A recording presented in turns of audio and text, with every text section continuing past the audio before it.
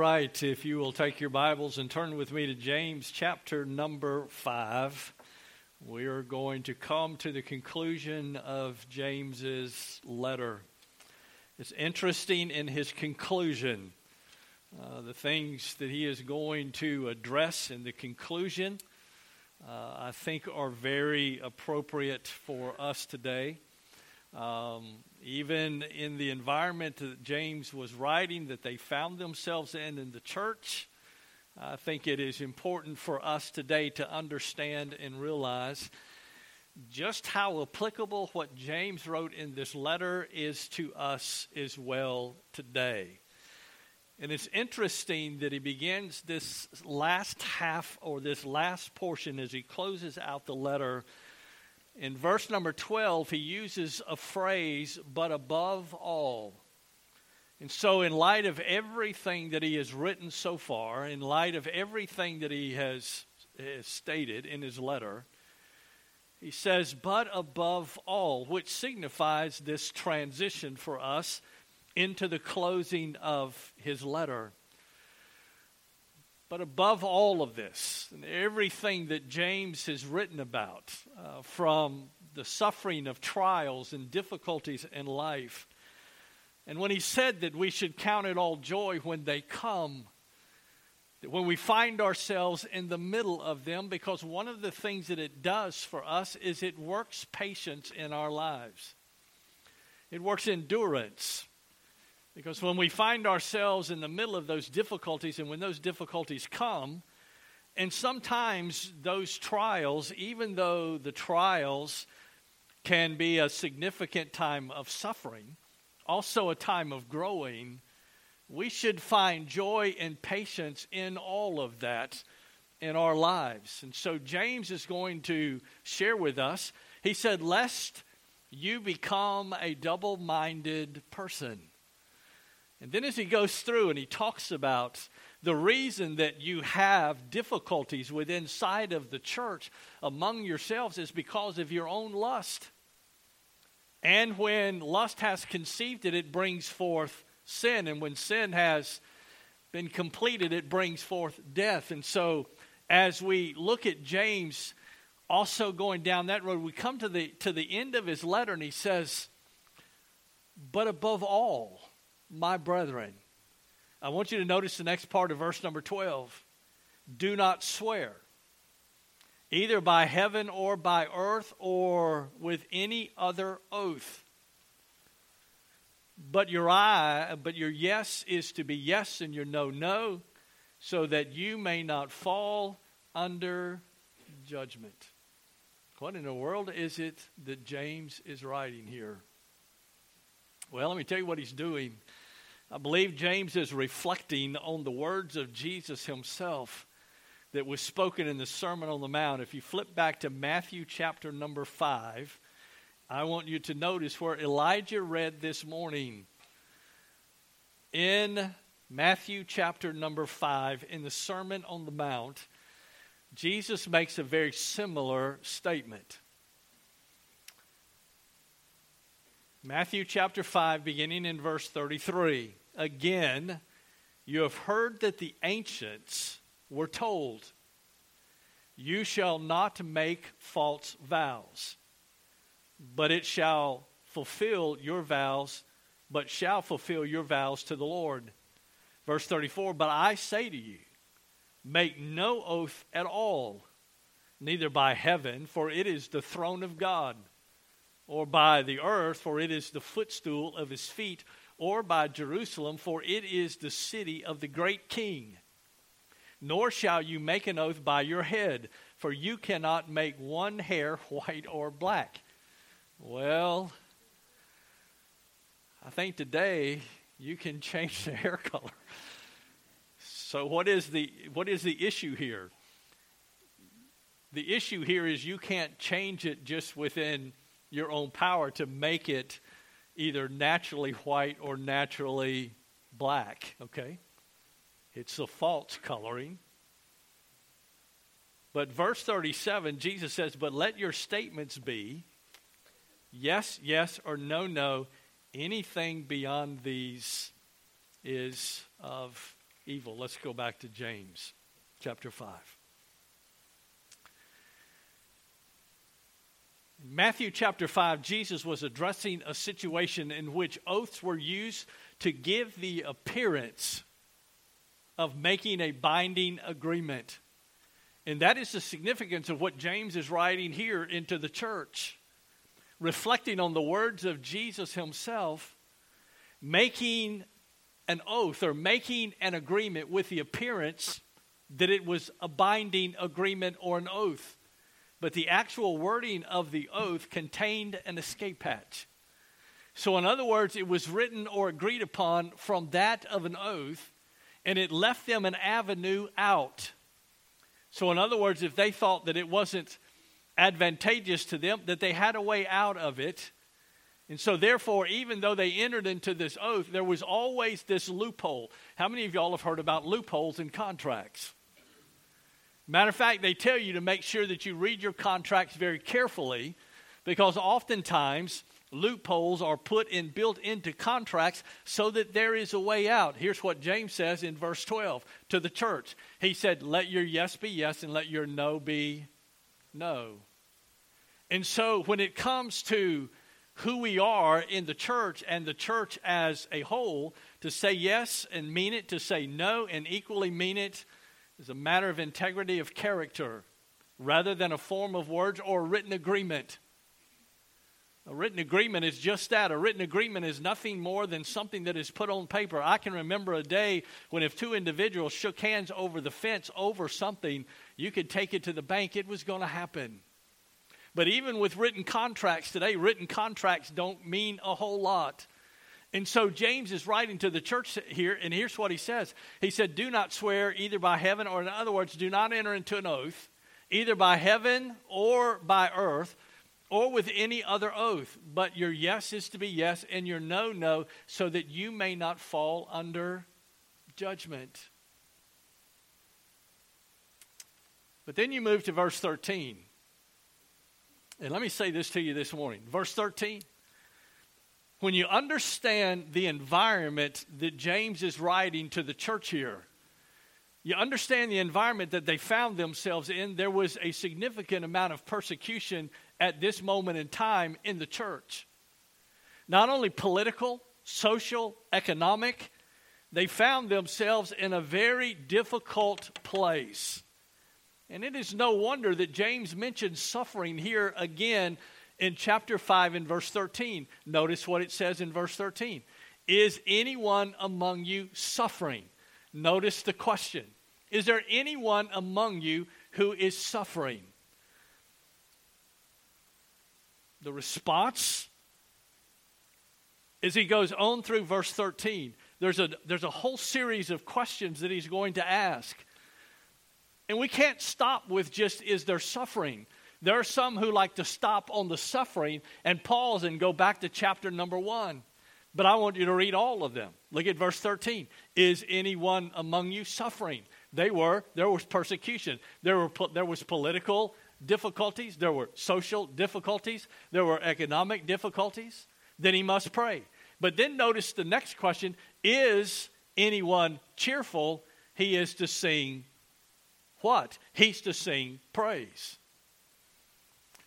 Suffering and cheerfulness all together in one verse.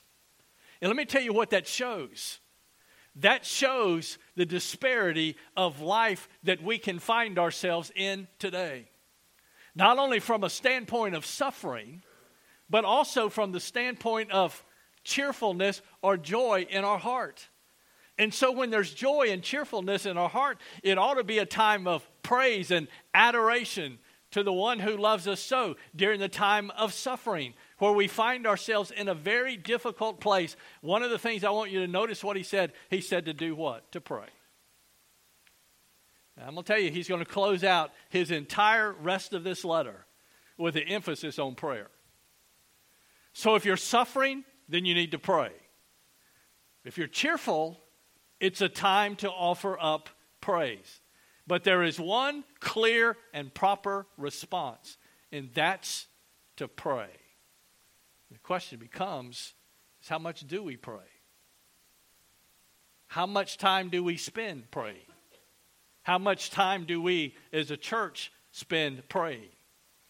What you're going to find from verse 13, 14, 15, and 16 is something very interesting. Individual believers are called to pray in verse 13. The elders to pray in verse 14 and 15. The congregation to pray in verse 16. And so when we consider the magnitude of prayer and how important prayer should be to not only us individually, but also corporately, and when I say prayer and when I say praying, I'm talking about not just the prayer that we go through where we offer up requests and we pray over them, which is important to do.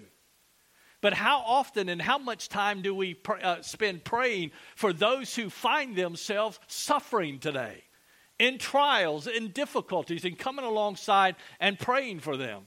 For those who find themselves in a place today where there are health issues, there are issues that are dealing with them from a family. And I will tell you something else, because we're at an age today where we have a difficult time within inside of the church to share with others what's going on, because we're going to come to a verse in just a moment that's a difficult one. To confess with each other, to confess to each other, to spend time sharing with each other. Because here's one of the things that I want you to understand. This is what the church should be. The church should be a family. It's what it should be. So do we have difficulties within inside of families today? We do. Do we have times of joy inside of families today? We do. Is there suffering within inside of families today? There is. Is there cheerfulness within inside of families today? There is. And let me tell you the whole premise behind the closing of his letter. Let me tell you what it is. It doesn't matter what it is. We ought to be a praying family. Individually, corporately, as a church. When we see things that may not necessarily be what we feel like they ought to be, let me tell you what we ought to do. We ought to get on our knees and pray. That's what we ought to do. And I'm going to tell you, the whole time that I was spending in the last part of James's letter here, it began to really speak to my heart about the own lack of prayer in my own life. Now, I will say this to you. We all get caught up praying. We pray in church. We pray on Wednesday nights.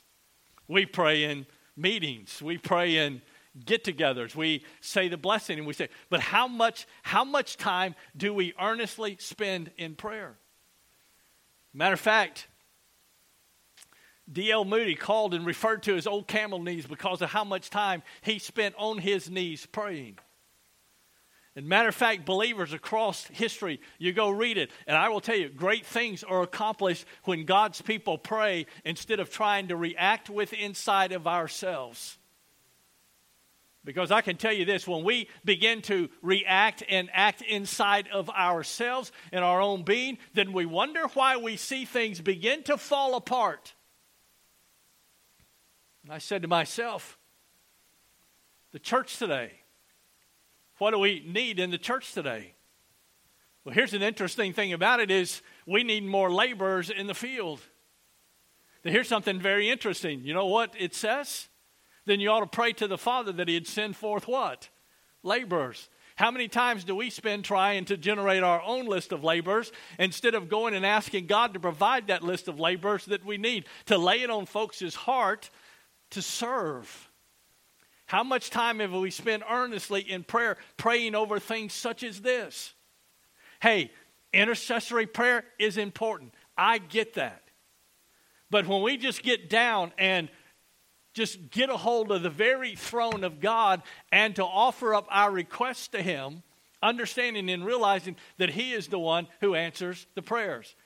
You know, there's a blue book in your pew. It looks like this. It's called the Baptist Hymnal. Matter of fact, if you'll take it out real quickly, I want you to turn with me to page 182. Page 182. Hopefully we have the same hymn book.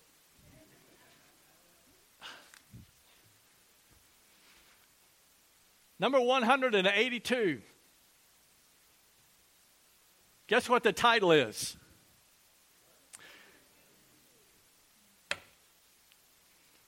Let me tell you what, I got this out and began to read through it. What a friend we have in Jesus, all our sins and griefs to bear. What a privilege to carry everything to God in prayer. Oh, what peace we often, notice what it says, peace we often what? Forfeit. The peace that comes from God, do we often forfeit? Why? Because we do not take it to the Lord in prayer. Oh, what needless pain we bear. All because we do not carry everything to God in prayer. Look at the second verse. Have we trials and temptations? Is there trouble anywhere? We should never be discouraged. Take it to the Lord in prayer. Can we find a friend so faithful who will all our sorrows share? Jesus knows our every weakness. Take it where? To the Lord in prayer. Look at the last verse. Are we weak and heavy laden? Cumbered with a load of care? Precious Savior, still our refuge. Take it to the Lord in prayer. Do thy friends despise for... Matter of fact, sounds like James's letter, doesn't it? Sounds like James's letter. Take it to the Lord in prayer. And the last line, in his arms he'll take and shield thee. You'll find a solace there. What a friend we have in Jesus. To pray. When things get difficult, pray. When things just seem like they're coming apart, pray. What about in our own lives? Matter of fact, James says in verse 13, is any among you suffering? Then he must pray. Anyone cheerful? He's to sing praises. He goes to verse 14 and verse 15, which I think is he continues. And let me say this to you. Whether we find happiness or pain in life, we should always go to the throne of grace. Always. Look at verse 14 through verse 16. Now James calls for the elders and believers to pray for each other. Is anyone among you sick? Then he must call for the elders of the church, and they are to pray over him, anointing him with oil in the name of the Lord. And the prayer offered in faith will restore the one who is sick, and the Lord will raise him up. And if he has committed sins, they will be forgiven. So what is the gist of 14 and 15? Well, without getting into the 25 debates over verse 14 and verse 15 that theologians have, let me just give you the crux of what it is that James is writing here. And this is what we need to take away from it. And here's what it is that we need to take away from it. James is encouraging both elders and believers to pray for each other. And that's what we should be doing. We should pray for each other. Because when we pray for each other, and we seek God's moving, not ours, we seek God's moving, then we can get out of the way and watch what happens. I find it interesting that James moves from that to verse 16, and he says, Therefore, in light of all of that, he says, confess your sins to one another and pray for one another so that you may be healed. The effective prayer of a righteous man can accomplish much. Is prayer important? I mean, how important is it to us? How important is prayer to us, really? Do we believe that prayer can, and the throne of God can bring about action? Do we believe today that God can work through prayer, through the power of prayer? And matter of fact, the scripture says, you have not because you ask not. And oftentimes you ask with the wrong motive. Because most of the time our prayers are selfish.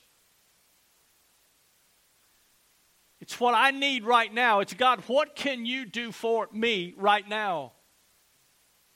Oftentimes, God, if you need me to go pass through this, God, if you're allowing this to occur and happen in my life, because of other God, help me learn what it is you want me to learn.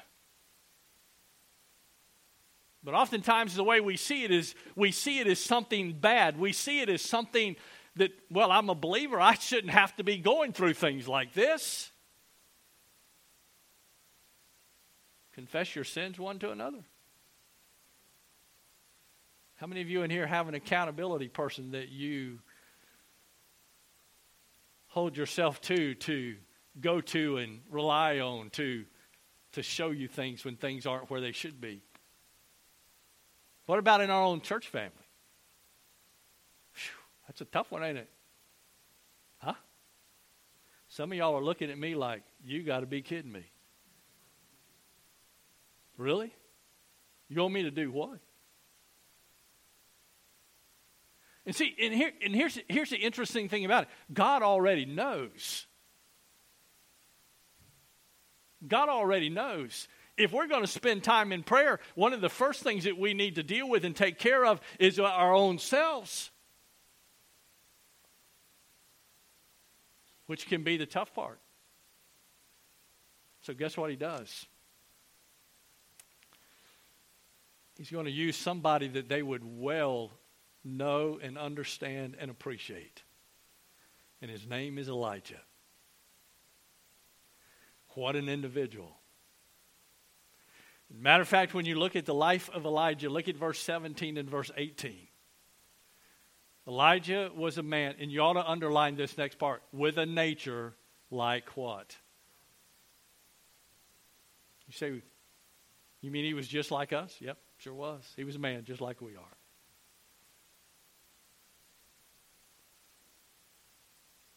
Let me just throw out a simple question to you. How much today, with inside of your own self, you believe that God can accomplish? If we'd just take it to him and ask him. You know, sometimes here's what we do. We beat against the air. We fight against our own selves. And we fight against those things that are just difficulties that oftentimes there's absolutely no way we're going to work through them on our own. And here's one of the things that Satan is very happy for. Satan is very happy that you remain right there. Because Satan knows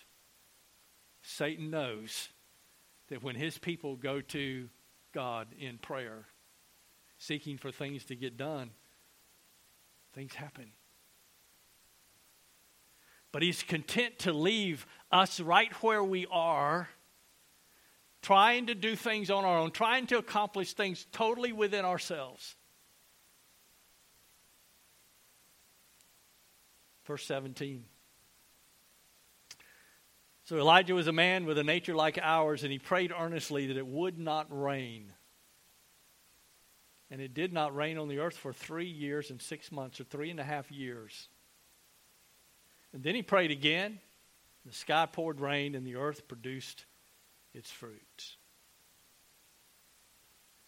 See, Elijah was just like us with our own failings and weaknesses. Yet God did mighty things through him. You know what's interesting here is James provides a detail here that you don't find in the Old Testament account. Matter of fact, James says it's 3.5 years.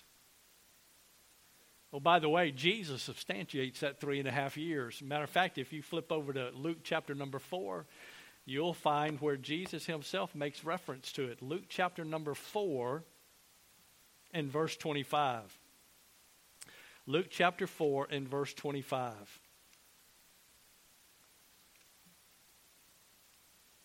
And we'll actually start in verse 24. Verse 24 and verse 25.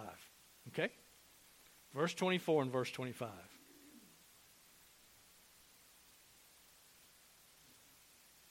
And he said, truly I say to you, no prophet is welcome in his own hometown.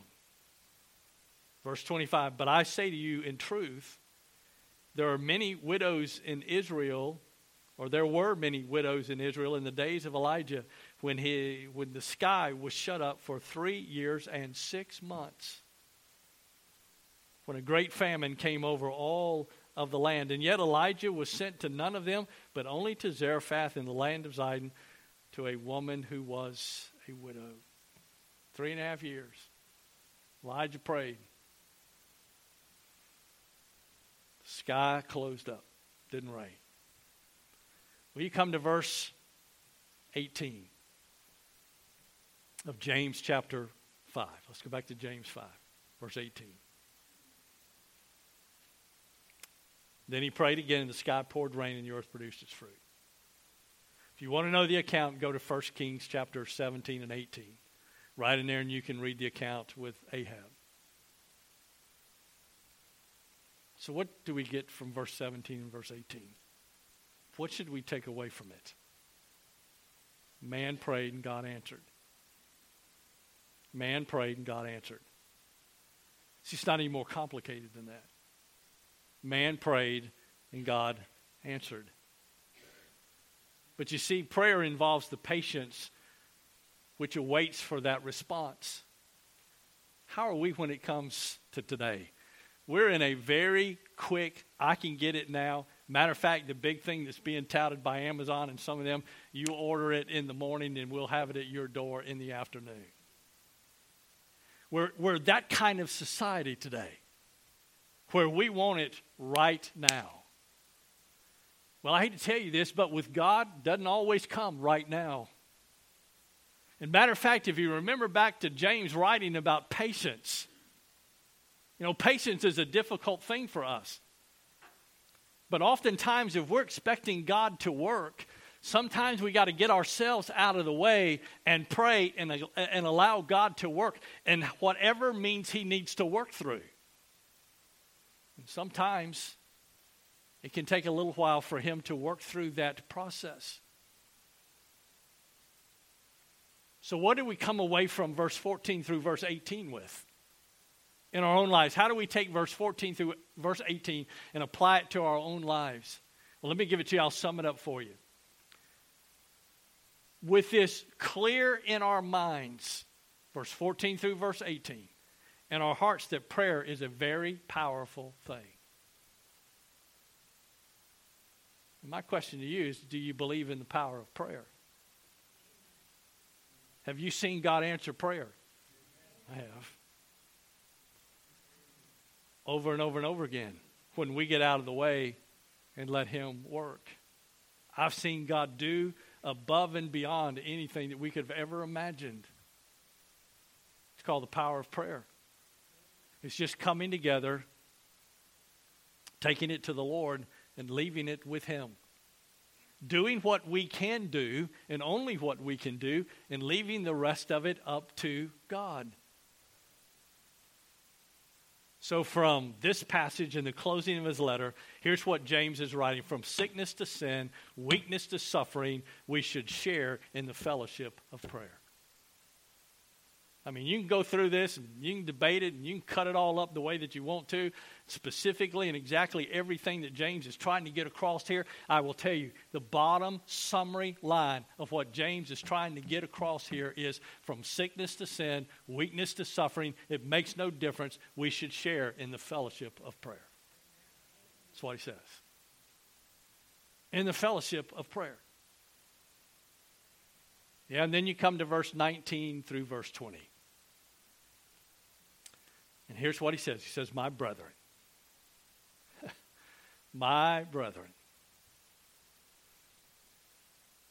If any among you strays from the truth and one turns him back, let him know that he who turns a sinner from the error of his way will save his soul from death and will cover a multitude of sins.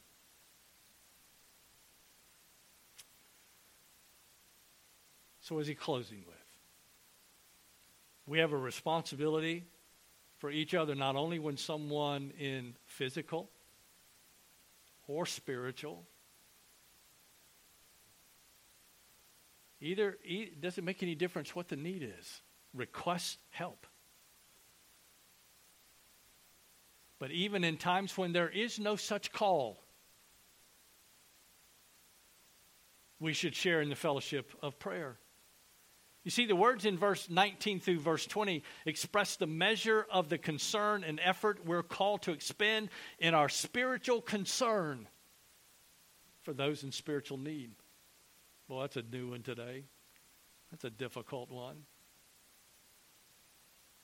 You know, sometimes and so often, here's what's needed more than anything else, is us to come alongside of another brother or sister and say, hey, God's laid you on my heart. Is there anything I can pray with you about?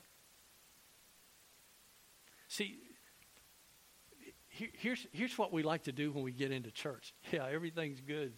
I'm all good. And inside of us, we're ripping apart. Inside of us, we're being torn apart. Why are we so hesitant to allow the fellowship of prayer to surround us in this fellowship of prayer and pray for each other? For what? For us to be what we need to be. I'm going to tell you something. This is a tough one. The closing of his letter is tough.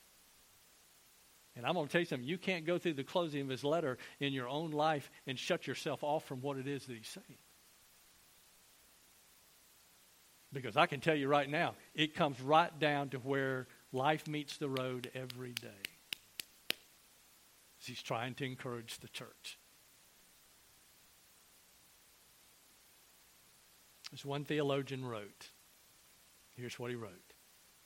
It is our task to care and to rescue. It's our task to care and to rescue. Praying. Asking for God to accomplish in their heart and life what only God can do. Because we can't. So the closing of his letter, starting all the way from the beginning and going all the way to the close, it all just ties together. And it's interesting to me that he closes his letter with a whole entire emphasis on praying and prayer. From individual to the congregation to the fellowship of prayer, using Elijah as an example. I've had people tell me, he said, well, Brother Robert, God just does not move and answer prayer like he used to. Let me share this with you from my own heart. That's because oftentimes we pray with zero expectation of what God's going to do.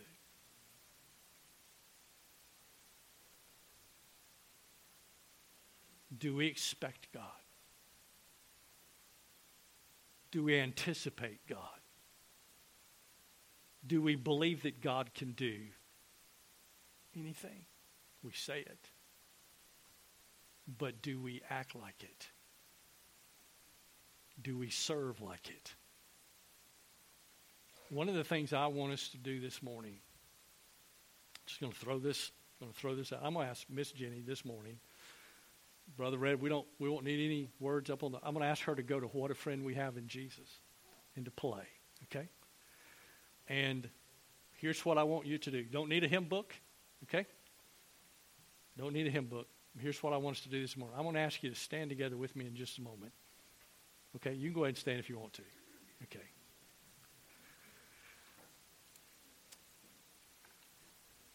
We have need within our own church.